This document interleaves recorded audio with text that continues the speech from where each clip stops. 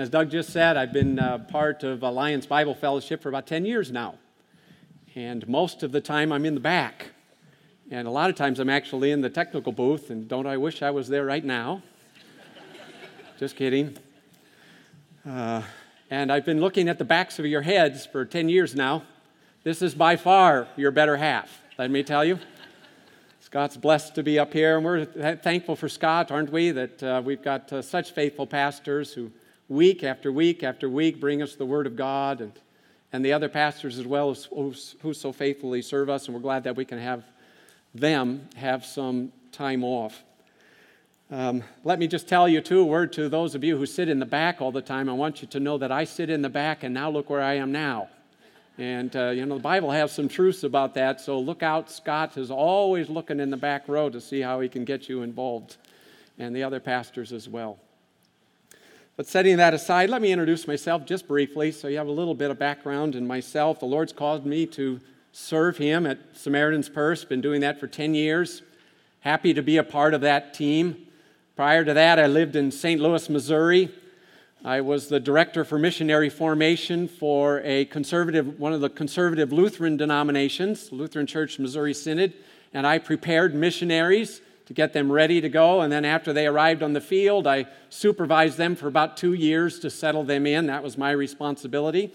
Enjoyed that service that God gave me to do. Prior to that, I worked as a pastor in Laramie, Wyoming. God called me to do that. Prior to that, I was a missionary in Papua New Guinea, serving the Enga people in the highlands of Papua New Guinea. Wonderful memories about that as well. When Pastor Scott asked me a number of months ago, it must have been about April, he asked me to do it, and I prayed about it, and when I said yes to him, I also had kind of a follow-up. I said, I'm a Lutheran pastor, and in Lutheran circles, we only preach for 15 minutes. That's all people let us get away with. I told them, I said, after about 15 minutes, they start checking their watches. And Scott said, don't worry about that. He says, they do that at ABF to me too, but I just ignore them and keep pushing on. But, of course, we know that that doesn't happen, do we? His messages are so good. And they seem to fly by in 10 minutes, not in 15 minutes. But I pray that today God would encourage you as well, despite his absence. When I was thinking about the topic that I would choose, I didn't want to continue on with what he does because what he does is so good. I wanted to come up with something that I could speak on for 2 weeks. And I came up with the idea of talking about Holy Communion. Next week we'll celebrate Holy Communion. And I've been meaning to sit down and in greater depth study this topic. And I thought 2 weeks would work out just very well for me to actually dig deeper and present some insights that God was laying on my heart and do it in a little more in-depth kind of way. So I chose the topic of Holy Communion. Next week we'll celebrate Holy Communion together. I'll be here as well. And these 2 messages will then flow into that time where we as God's people will spend some time in that special activity that God has given to his people to encourage us. And my hope and prayer is as a result of what we talk about today and what we talk about next week, that activity that we do together will be a greater encouragement and more meaningful to you in your walk in the Lord. Now, the basis of our message is a very short phrase, but I want to read the bigger context. I'd like to read the context in which Jesus instituted this thing called Lord's Supper. And the fullest expression of that is recorded in 1 Corinthians chapter 11, verses 32 and following. If you'd like to turn in your Bibles to that, what I'd like to do is read that so you have the full context. For I received from the Lord what I also passed on to you. The Lord Jesus, on the night he was betrayed, took bread. And when he had given thanks, he broke it and said, "This is my body, which is for you. Do this in remembrance of me." In the same way, after supper, he took the cup, saying, "This cup is the new covenant in my blood. Do this whenever you drink it in remembrance of me." What we're going to look at for the next 2 weeks is just 2 short phrases in that section of Scripture. two identical phrases. It appears twice, one in verse 24, one in verse 25, one in the context of the breaking of the bread, which is linked to the breaking of his body, the other verse in the cup, which is indicating the shedding of his blood. It's that little phrase, do this in remembrance of me. But what I want to do is I want to adjust that a little bit, because the Greek translation is a little bit different, and I think it's a little bit better because there's more ambiguity to the translation of it. And that is, instead of saying, do this in remembrance of me, the closer the Greek translation is, do this in my remembrance. And there's a reason why I want to do that, and I'll get to that in a few moments. But we're going to look at this phrase, and we're going to do it in two parts. Next week, we're going to look at the do this part, and this week, we're going to look at the in my remembrance. And hopefully, as we talk about remembrance in the biblical context and what it is that we do in Holy Communion, the two will come together and you'll be encouraged in your walk in the Lord. But of course, if we're going to talk about in my remembrance, we need to talk about remembering. And I'd like to talk about that for a few moments. There's really two significant aspects of human existence when it intersects with this concept of remembering. I'd like to talk about both of them. Remembering is a part of living. God's given us the capacity to remember. From what I understand, I'm no animal scientist, but from what I understand, animals can't remember. They can't look into the past, but we human beings can, and the result is our lives are richer as a result. For example, I remember very, very clearly the birth of my two sons. My first son was born in Wyoming, Cheyenne, Wyoming. It was in the middle of a blizzard. And the blizzard came, and my wife's water broke. She didn't immediately rush to the hospital because the contractions didn't start. I remember all of that. I remember that when we got to the hospital, the doctor chewed us out for not coming right away. I remember I got mad back at him. I remember that the labor didn't start and didn't get regular, so they had to induce her. I remember in my mind what her room looked like. I remember in my mind what the delivery room looked like. I remember how hot I was with the mask and the hat on. I remember I had to sit down before I fell down, and they were looking after me while they were trying to deliver my son. When he was born, they whisked him off to another table on the side, did his APGAR scores, whisked him off again, went, cleaned him, wrapped him in a towel, gave him his shots, put his drops in his eyes, I guess. I wasn't there. And then wrapped him up, put him in an incubator. I went and found him a little bit later on. I remember all those things, and my life is richer because of it. I remember the birth of my second son, completely different. I was in Papua New Guinea, a South Pacific island country. It was hot. We were on the coast. We went into labor. We went to a hospital that was anything but modern. It wasn't clean. It wasn't staffed well. It didn't have any of the equipment.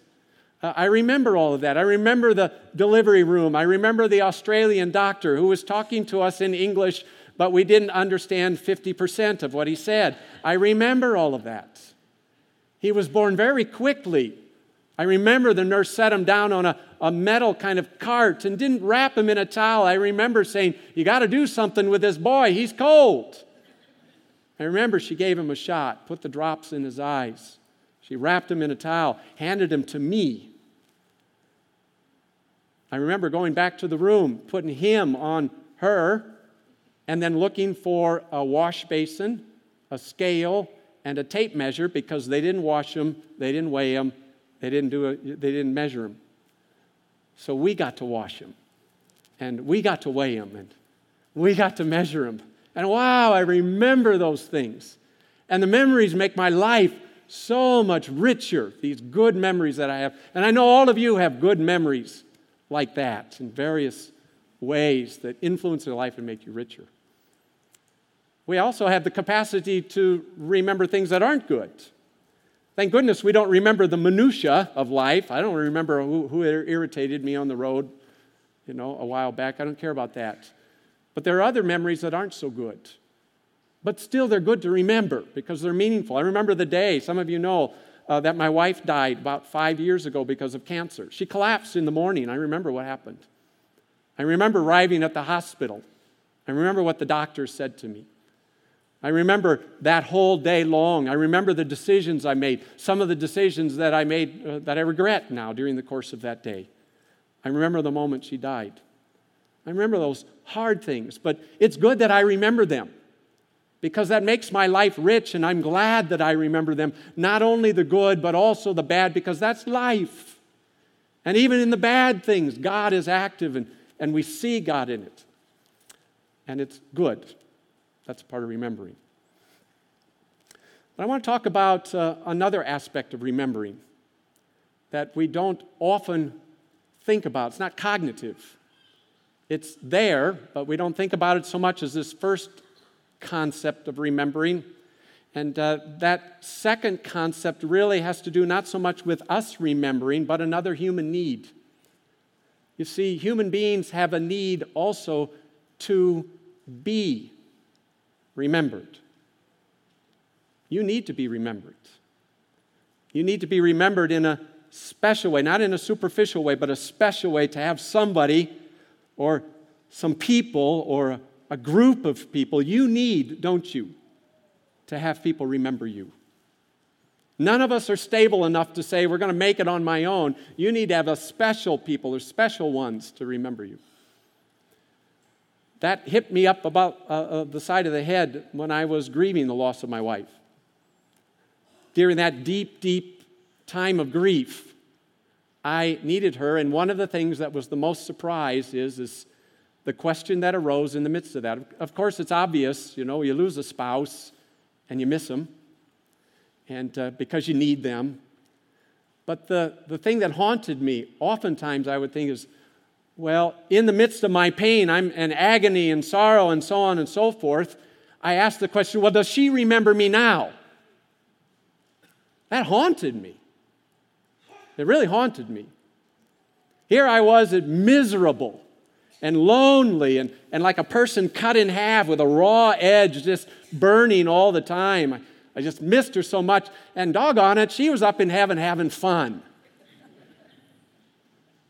And I asked over and over again, well, I wonder if she knows.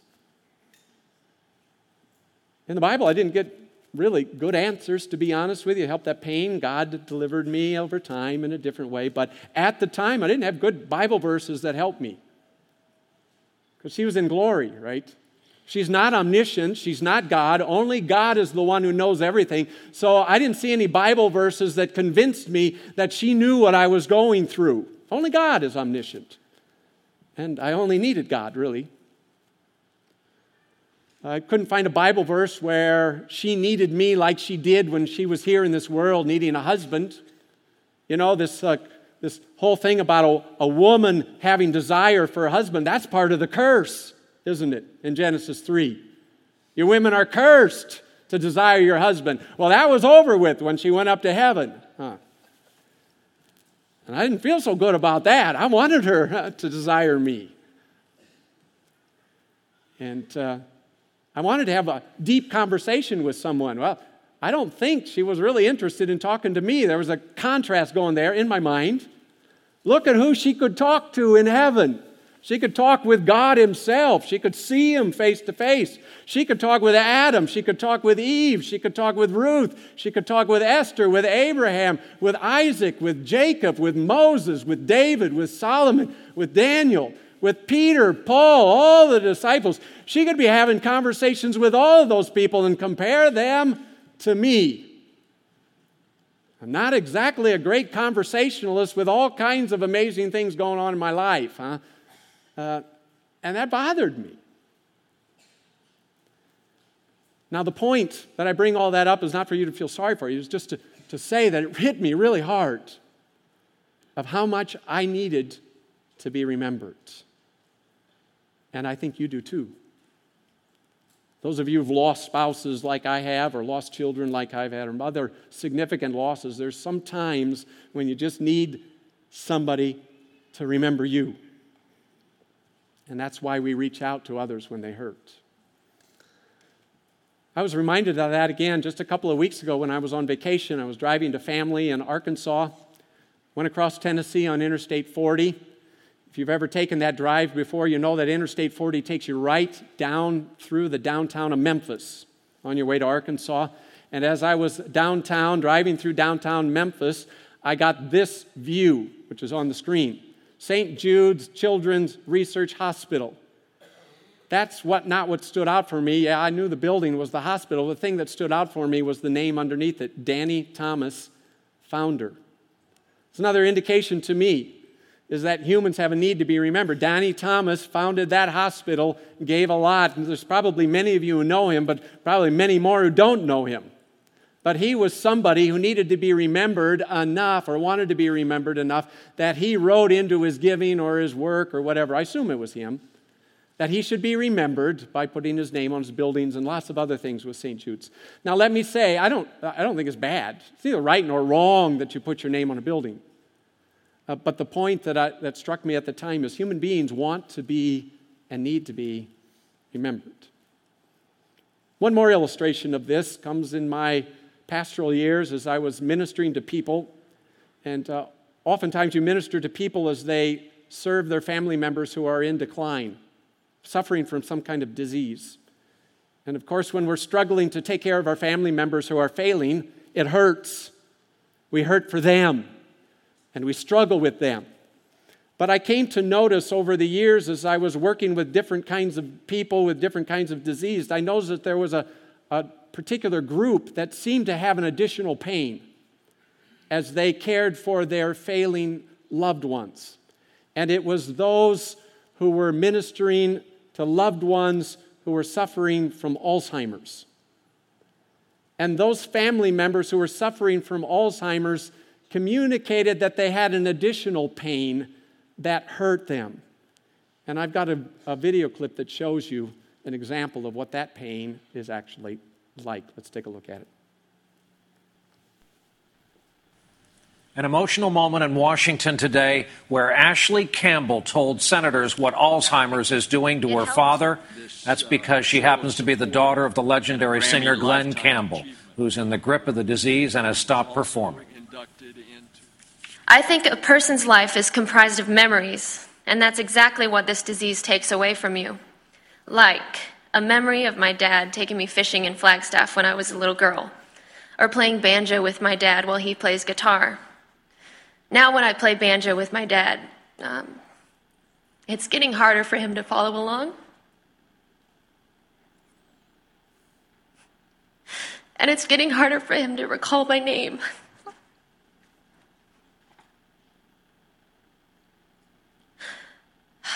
It's hard to come to the realization that someday my dad might look at me and I will be absolutely nothing to him.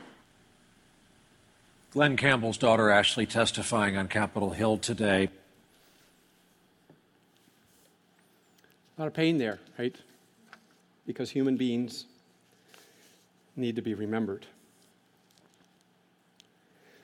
Do you have that need to be remembered? I suspect you do. I don't think you're any different than me.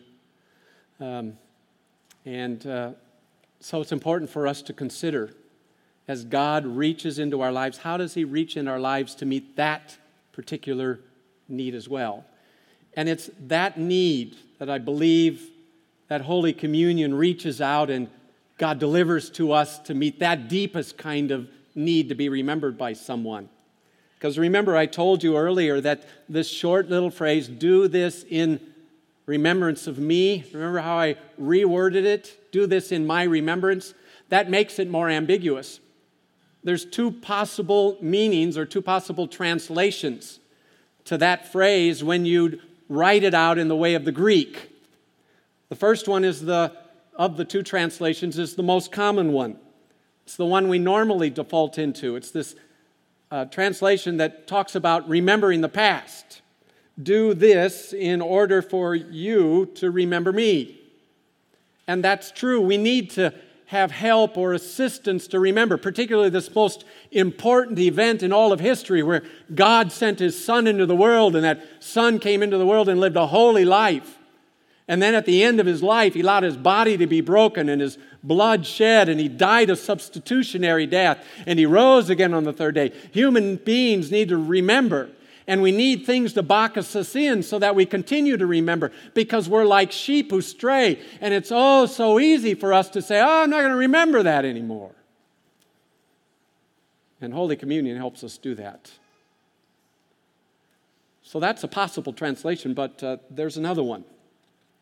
A second translation, and that second possible translation is this: do this in my remembrance, or do this in order for me, that is God, to remember. Wow, that's strange, isn't it? And the question is does that have any relevance to this thing called Holy Communion? And I'd like to propose to you that it has everything to do with Holy Communion. Now, the reason I want to do that, or the way I want to show that and demonstrate that to you, is to dig into the biblical understanding of remembering. And in order to do that, we need to take a whirlwind tour into the Old Testament. In the Old Testament, zakar is the Hebrew term for remembering. And throughout the Bible, the concept of remembering really has more than a fuller sense than just this cognitive activity of stored up memories that we can recall from time. Remembering for us is that cognitive activity. When we hear the term remember, that's what we think of. Okay, remembering is looking into the past and pulling out of our minds those events in the past that somehow are stored in our gray matter in chemical form. And then in some way what we do is we push the YouTube button in our brain and turn on those memories and produce a digital image or chemical image in our mind. That's the cognitive remembering of the past.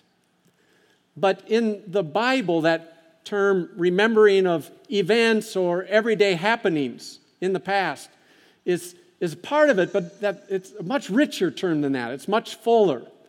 That not only talks about what happened in the past, but it also talks about how there's a focused moment where I remember you right now in a special way, in a focused and a targeted way. I don't remember everybody. I look at you and I can think about all of you and remember all of you, but remembering biblically is picking out somebody and say, I'm going to give some focused attention to you. And then there's a second aspect, there's an and to it, and that and is that every time remembering is brought up in the Bible, there's always some kind of response that flows out of the person who does this focused remembering. The two go together. Focused remembering and some kind of response. And oftentimes, this remembering is done by God. Let's take a look. We're going to go on a whirlwind tour. One of the earliest uses of the term remember was in Genesis 8, verse 1. If you'd like to open up your Bibles, you can do that. The situation is as Noah's in the ark. They've been in the ark for 150 days. The waters flooded the earth for 150 days. After 150 days, can you imagine what that boat was like? And when they were in there, then something happened. It says, God remembered Noah and all the wild animals and the livestock that were with him in the ark. Now let's think about that for a moment. First of all, God remembered. Now isn't that interesting? Did God forget? And all of a sudden he's thinking about something else, and then he comes back to the point where he says, oh, yeah, I forgot about them.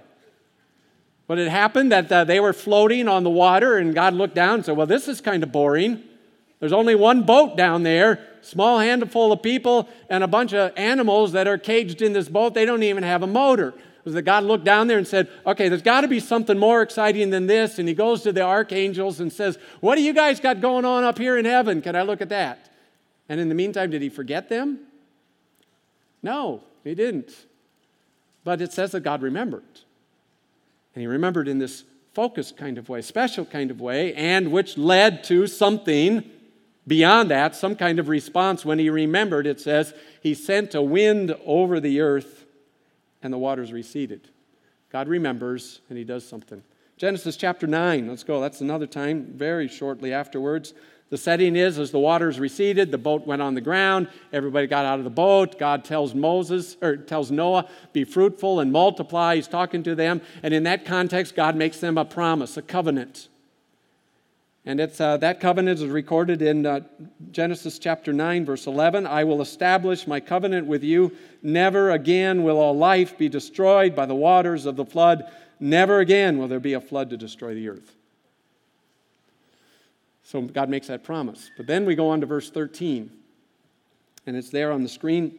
And God said, this is the sign of the covenant I am making between me and you and every living creature with you, a covenant for all generations to come. I have set my rainbow in the clouds, and it will be the sign of the covenant between me and the earth. Whenever I bring clouds over the earth and the rainbow appears in the clouds, I will remember my covenant between me and you and all living creatures of every kind, and never again will the waters become a flood to destroy all life. Now think about that for a few moments. God puts the rainbow in the sky to help people remember that covenant, that He's not going to flood. That's for you. The rainbow is for you. But notice the text here again. Who else is the rainbow for? God says, I too will look at that rainbow, and when I look at the rainbow, I too will remember my covenant.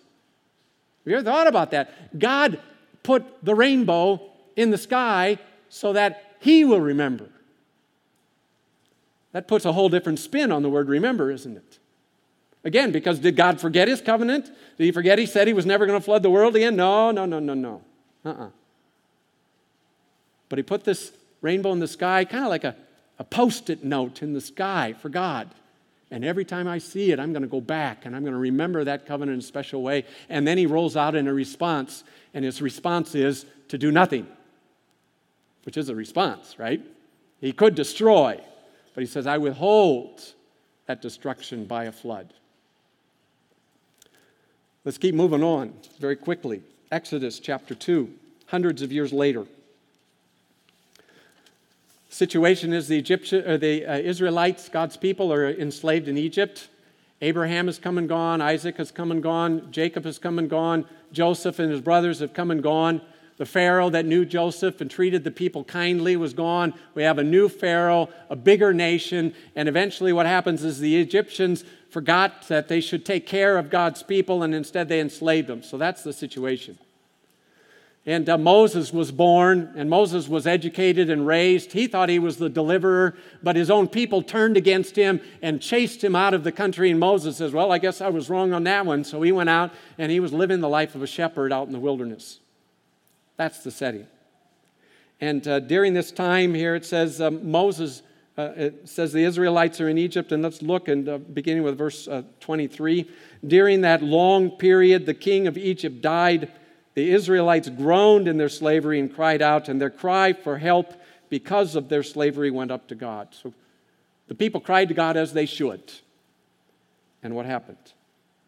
God heard their groaning, and He remembered His covenant with Abraham, with Isaac, and with Jacob. So God looked on the Israelites and the response and was concerned about them.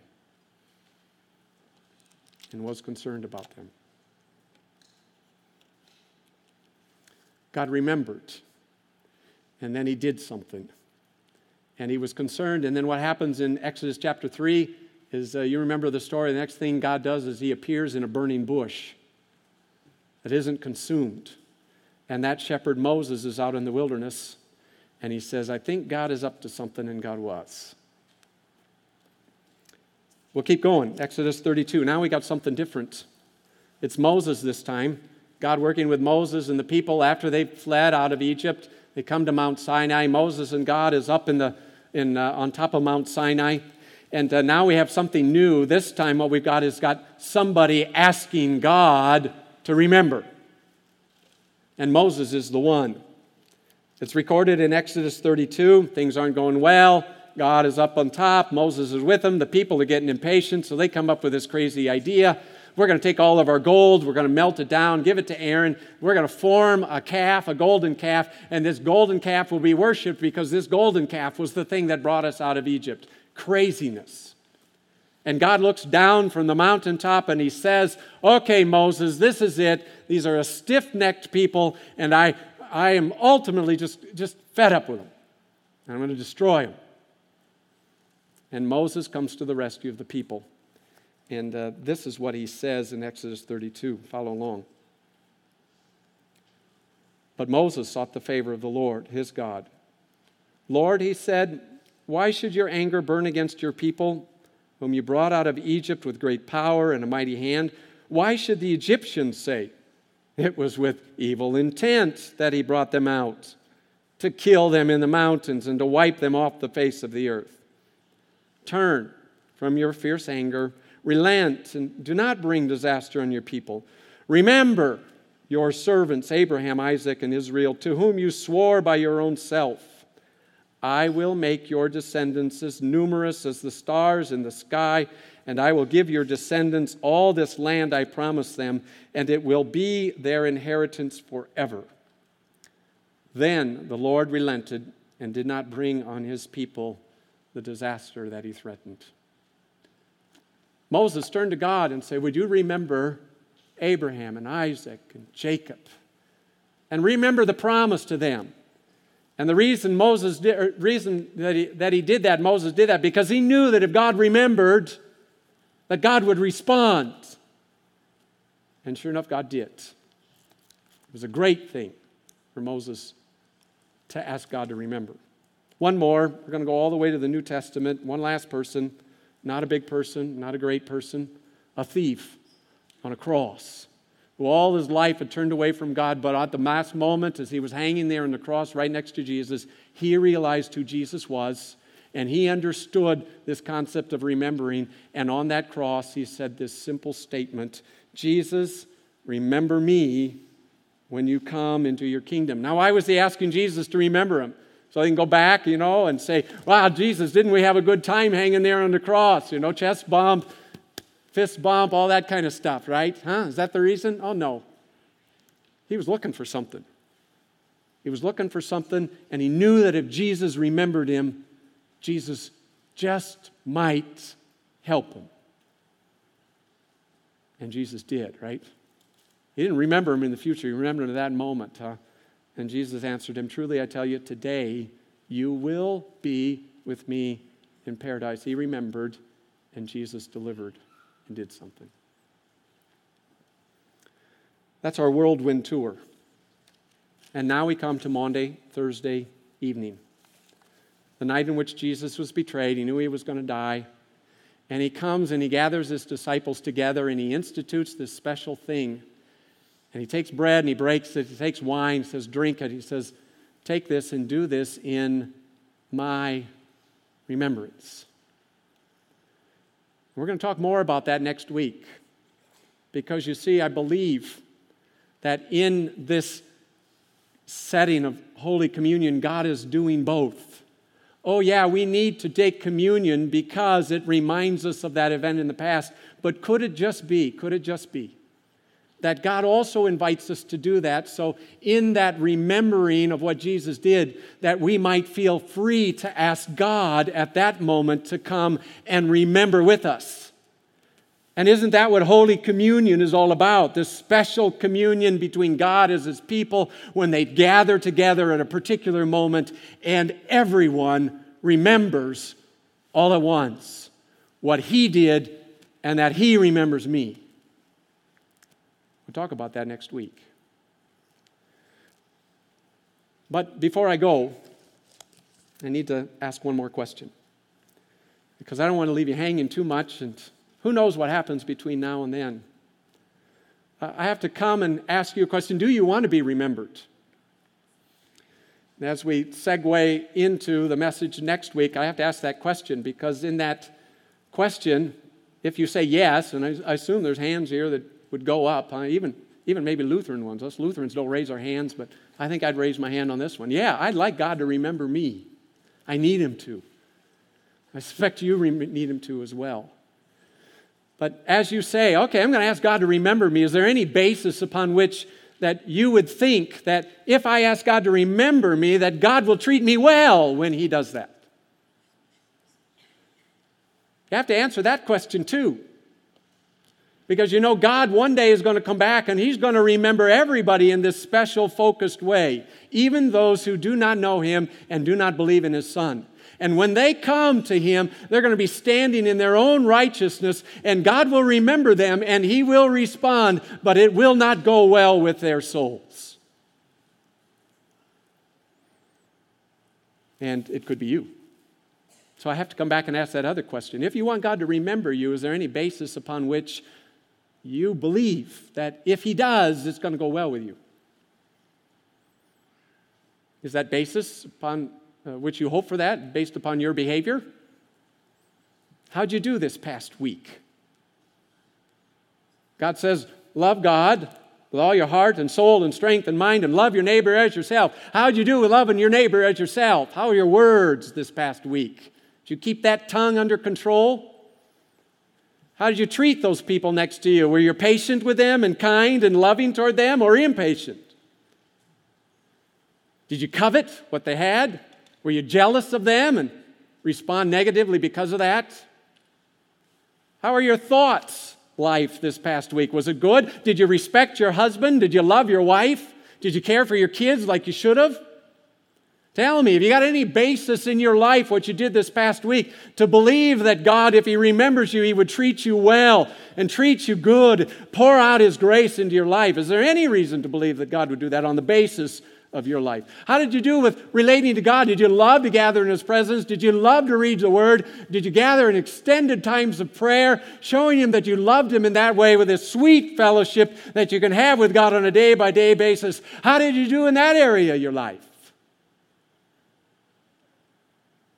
Got any basis to think that if God remembers you, He'll treat you well? I'm here to tell you, if the basis upon which you hope that God will treat you well when He remembers you is your behavior, you're in big trouble. And I'm in big trouble.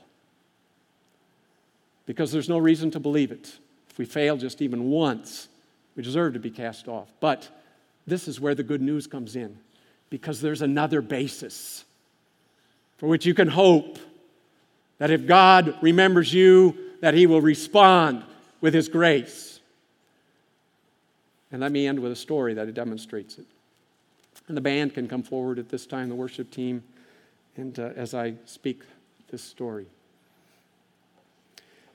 In gratitude, it was in gratitude that prompted an old man to visit an old broken-down pier on the eastern side of the eastern coast of the state of Florida. And every Friday evening, this old, gray-haired, bushy-eyebrowed man stooped over, would journey to the end of this broken pier.